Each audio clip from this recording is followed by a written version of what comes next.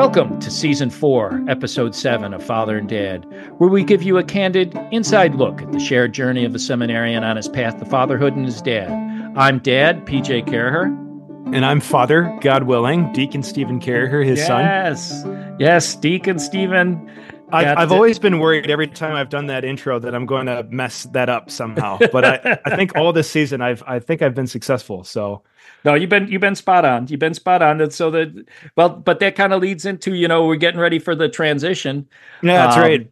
And then I have to redo the intro again. Redo the intro again, which actually this has been going through my mind. This is like that time, and I guess with the Super Bowl coming right up, you know how the Super Bowl, they take those 2 weeks in between the games, where you're sitting there, and you've played sports. I've played sports. It's always that, I don't want to say awkward, but there's that time where it's like, come on, I'm ready to go. What are the last things I need to be doing?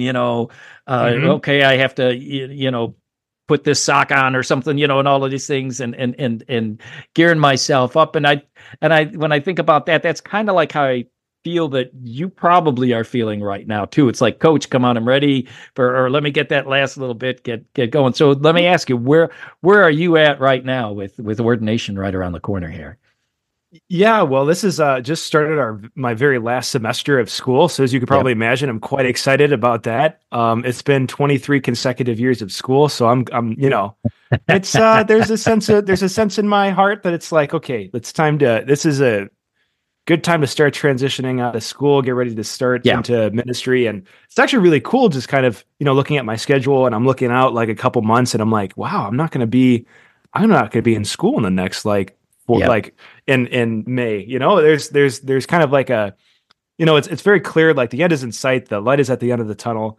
But at the same time, it's like, okay, well, now I know that the light's at the end of the tunnel, and this is kind of like this is a very special time here in seminary where I have, an opportunity to, study things in a deeper way, and, a way that I wouldn't be able to outside of seminary, with, the demands of a parish or demands of any assignment that I'd have. So this is kind of like a very, it's a very special time where I have, a little bit more time than usual to read and to study and to just kind of start to continue and finish building that base of theology that, I'm going to be using for the rest of my life. In a sense, you have to almost like look at this time you have to look at your life as that line. And what I'm trying to get at is,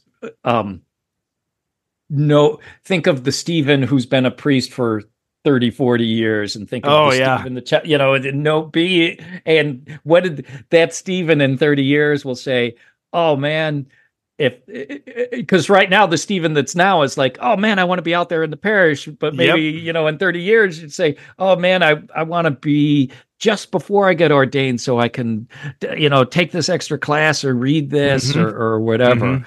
And that's what it sounds like where you're going through right now. Yeah. Just kind of remembering, like, the grace that the Lord has for us is in the present moment. It's not in the future. It's not in the past. It's in the present, and that's, we have to, it's an ultimate temptation, I think, in just any stage of life to be somewhere else. We want to be, we want to be after, I remember in college, it's like, well, I just can't wait till I finally figure out my vocation and get it all settled. And then I'll finally be able to live my life. And, not wanting to live in the present, not wanting to just kind of wrestle with the mystery of what you're going through in the present moment is, I think it's kind of what it gets down to. So I'm trying my best to, remember that. And I have, I've got a whole bunch of brothers in the house that are they're doing the best to keep me accountable. I'm doing my best to keep them accountable as well, not to check out too early, not to, think in our minds that we're ordained already, ordained priests.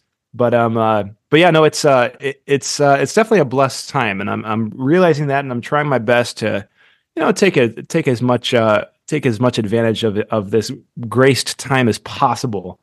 All right, give me some, before I go talking practical other things, are there any things in particular that you've been able to expose yourself to, that you've prayed to, studied, or whatever that you want to share? And if not, that's fine too. I mean, that's hitting you right on. Yeah, I think one thing that I want to be intentional with, and I'm starting it, and I definitely would like to continue to dive a little bit deeper, but there's a number of different instructions that the church has, especially in celebrating her liturgies.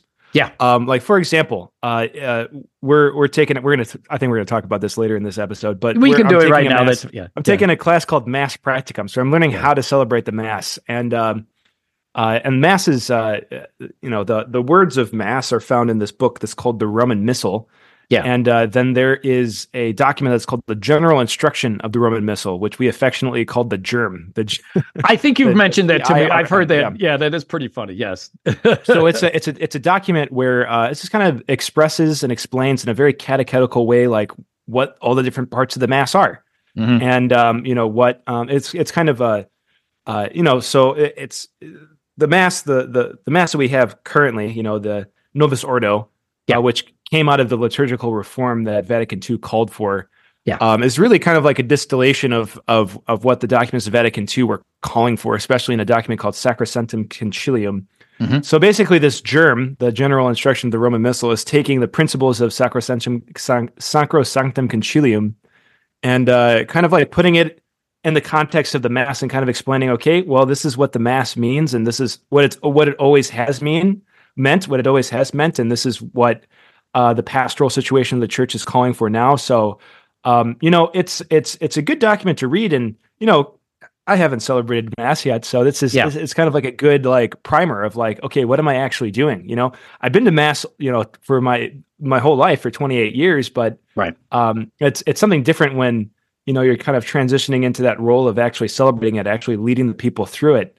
And I feel that there's an obligation on priests to understand what they're doing, so Yes. that they're able to celebrate it as worthily and as devoutly themselves, but also to teach other people about what's actually happening.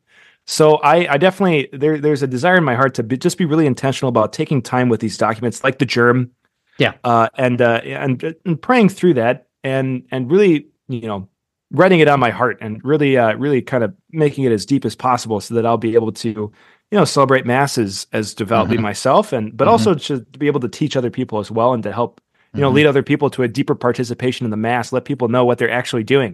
What is it? No. What's actually happening when we're saying this holy, holy, holy? What's actually happening when we say "and with your spirit"? What's actually happening when the priest says "lift up your hearts"? There's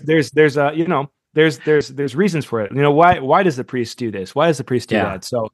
And there's a beauty. Because there's such I'm not going to say untapped beauty, but there is such a beauty in the Mass because everything's intentional.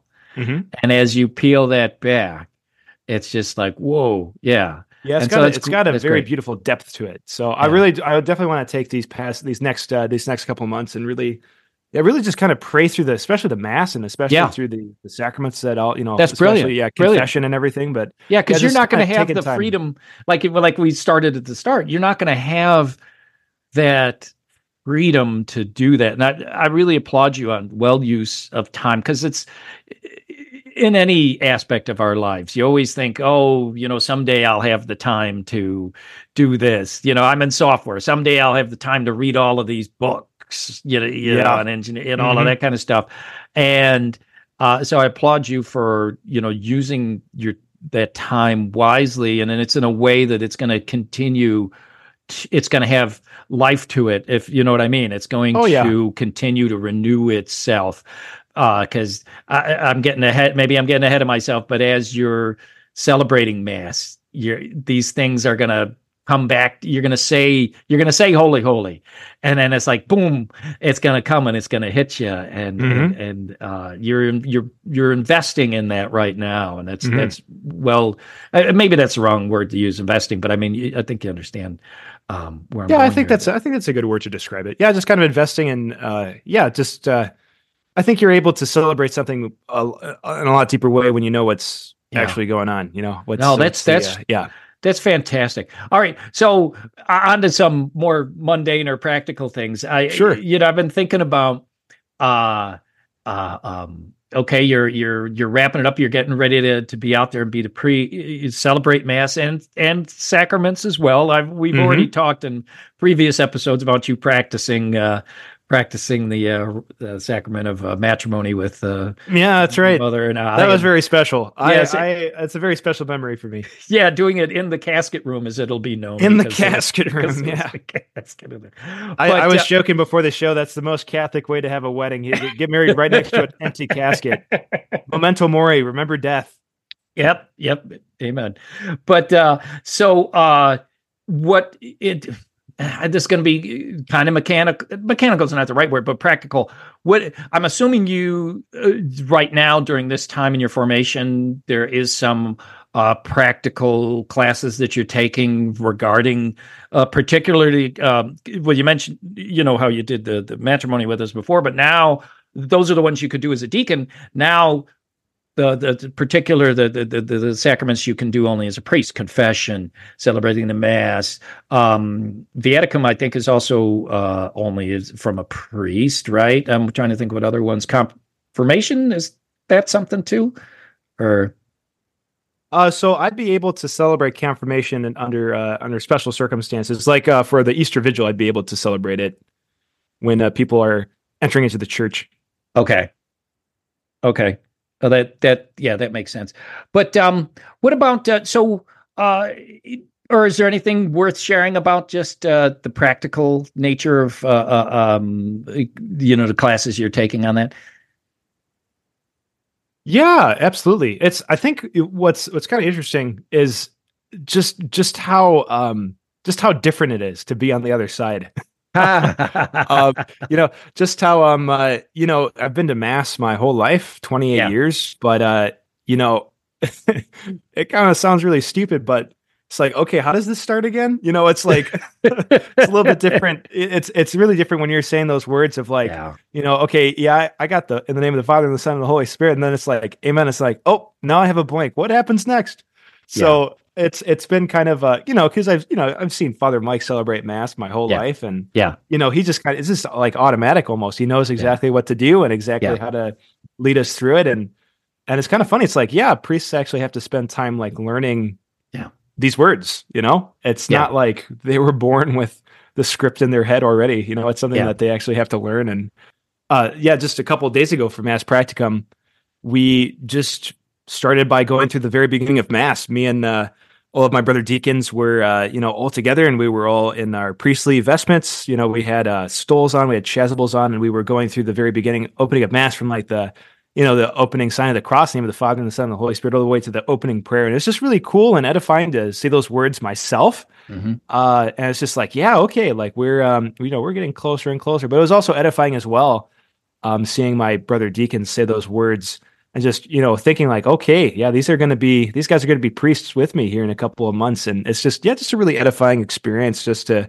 journey with them through that and, pray with them through that. And it's been really cool to encourage each other through that. And yeah, really beautiful experience. No, that's great, and I'm glad you're. Gosh, because I would be just such a bundle of nerves doing it my first time. So it won't. I mean, it will be your first mass. Will be your first mass, but at least it'll feel, a little more. You can be a little more at ease having you guys done the practice. What other? So you've also, along with practicing mass, you've practiced confessions as well, I would assume. Yeah, we're doing practice confessions as well. Which is kind of also to me, it's a little nerve wracking because I'm afraid that I'm going to give like some bad advice or something. But yeah, we're starting to do confession practicum, which actually involves hearing like fake confessions. So we'll have Yeah, like one of our like a brother seminarian will get like it's kind of funny. They gave like one of my brother seminarians like a sealed envelope, and they open it up. So I didn't get to see what they were going to confess beforehand. And yeah, and then they just kind of went and confessed, and I got a chance to, kind of give yeah, some advice, give a penance, and then say, learning the words of absolution is pretty key too. So I've been yeah, practicing those words as well, just to, yeah. ingrain them in my brain. So, I'm able to, yeah, hear confessions and absolve people. And yeah, it's been a really cool experience. So I've gone through one of those so far, and that was just that was a surreal experience as well. I understand. I Yeah, just understand. like saying those words, and Yeah. yeah, it was yeah, just a real blessing. Definitely a oh my gosh, I can't believe this. I've I've made it to this point. Yeah. kind of To me, part. that would almost be I don't know if toughest thing I would say as a priest, but I mean, it's like you really have to get yourself out of the way, almost sort of thing, to hear a Yeah, confession, that's if you know true. what I mean.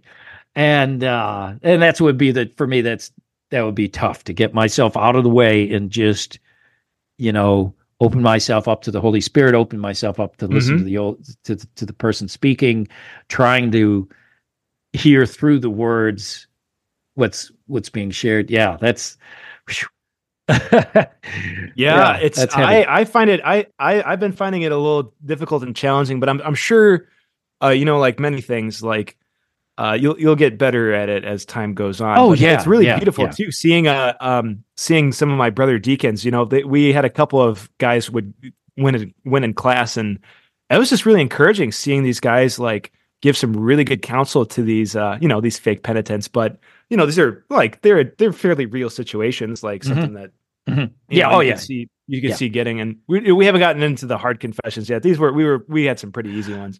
But Well, but most of your confession, I mean, yeah, hopefully whoever, I'm guessing who was ever running the class is trying to make it as close to real world as yeah, and possible. that's I think that's what we're going for. We have a priest teaching it, so Yeah. he's just helping us out in terms of like specific sins or specific things that we could do for Hmm. helping, giving some good advice. But it's been really encouraging seeing my brothers give some really like good and solid advice. And I'm kind of learning from them as well. I'm like, oh man, that's a great idea. I think I might steal that penance. Or oh man, I think I might steal the way that they talked about this, but how to fight against this particular sin. And yeah, I don't know, I found that very encouraging. It's been just generally overall encouraging, just journeying with my brother deacons as we are taking these classes, getting ready for the priesthood.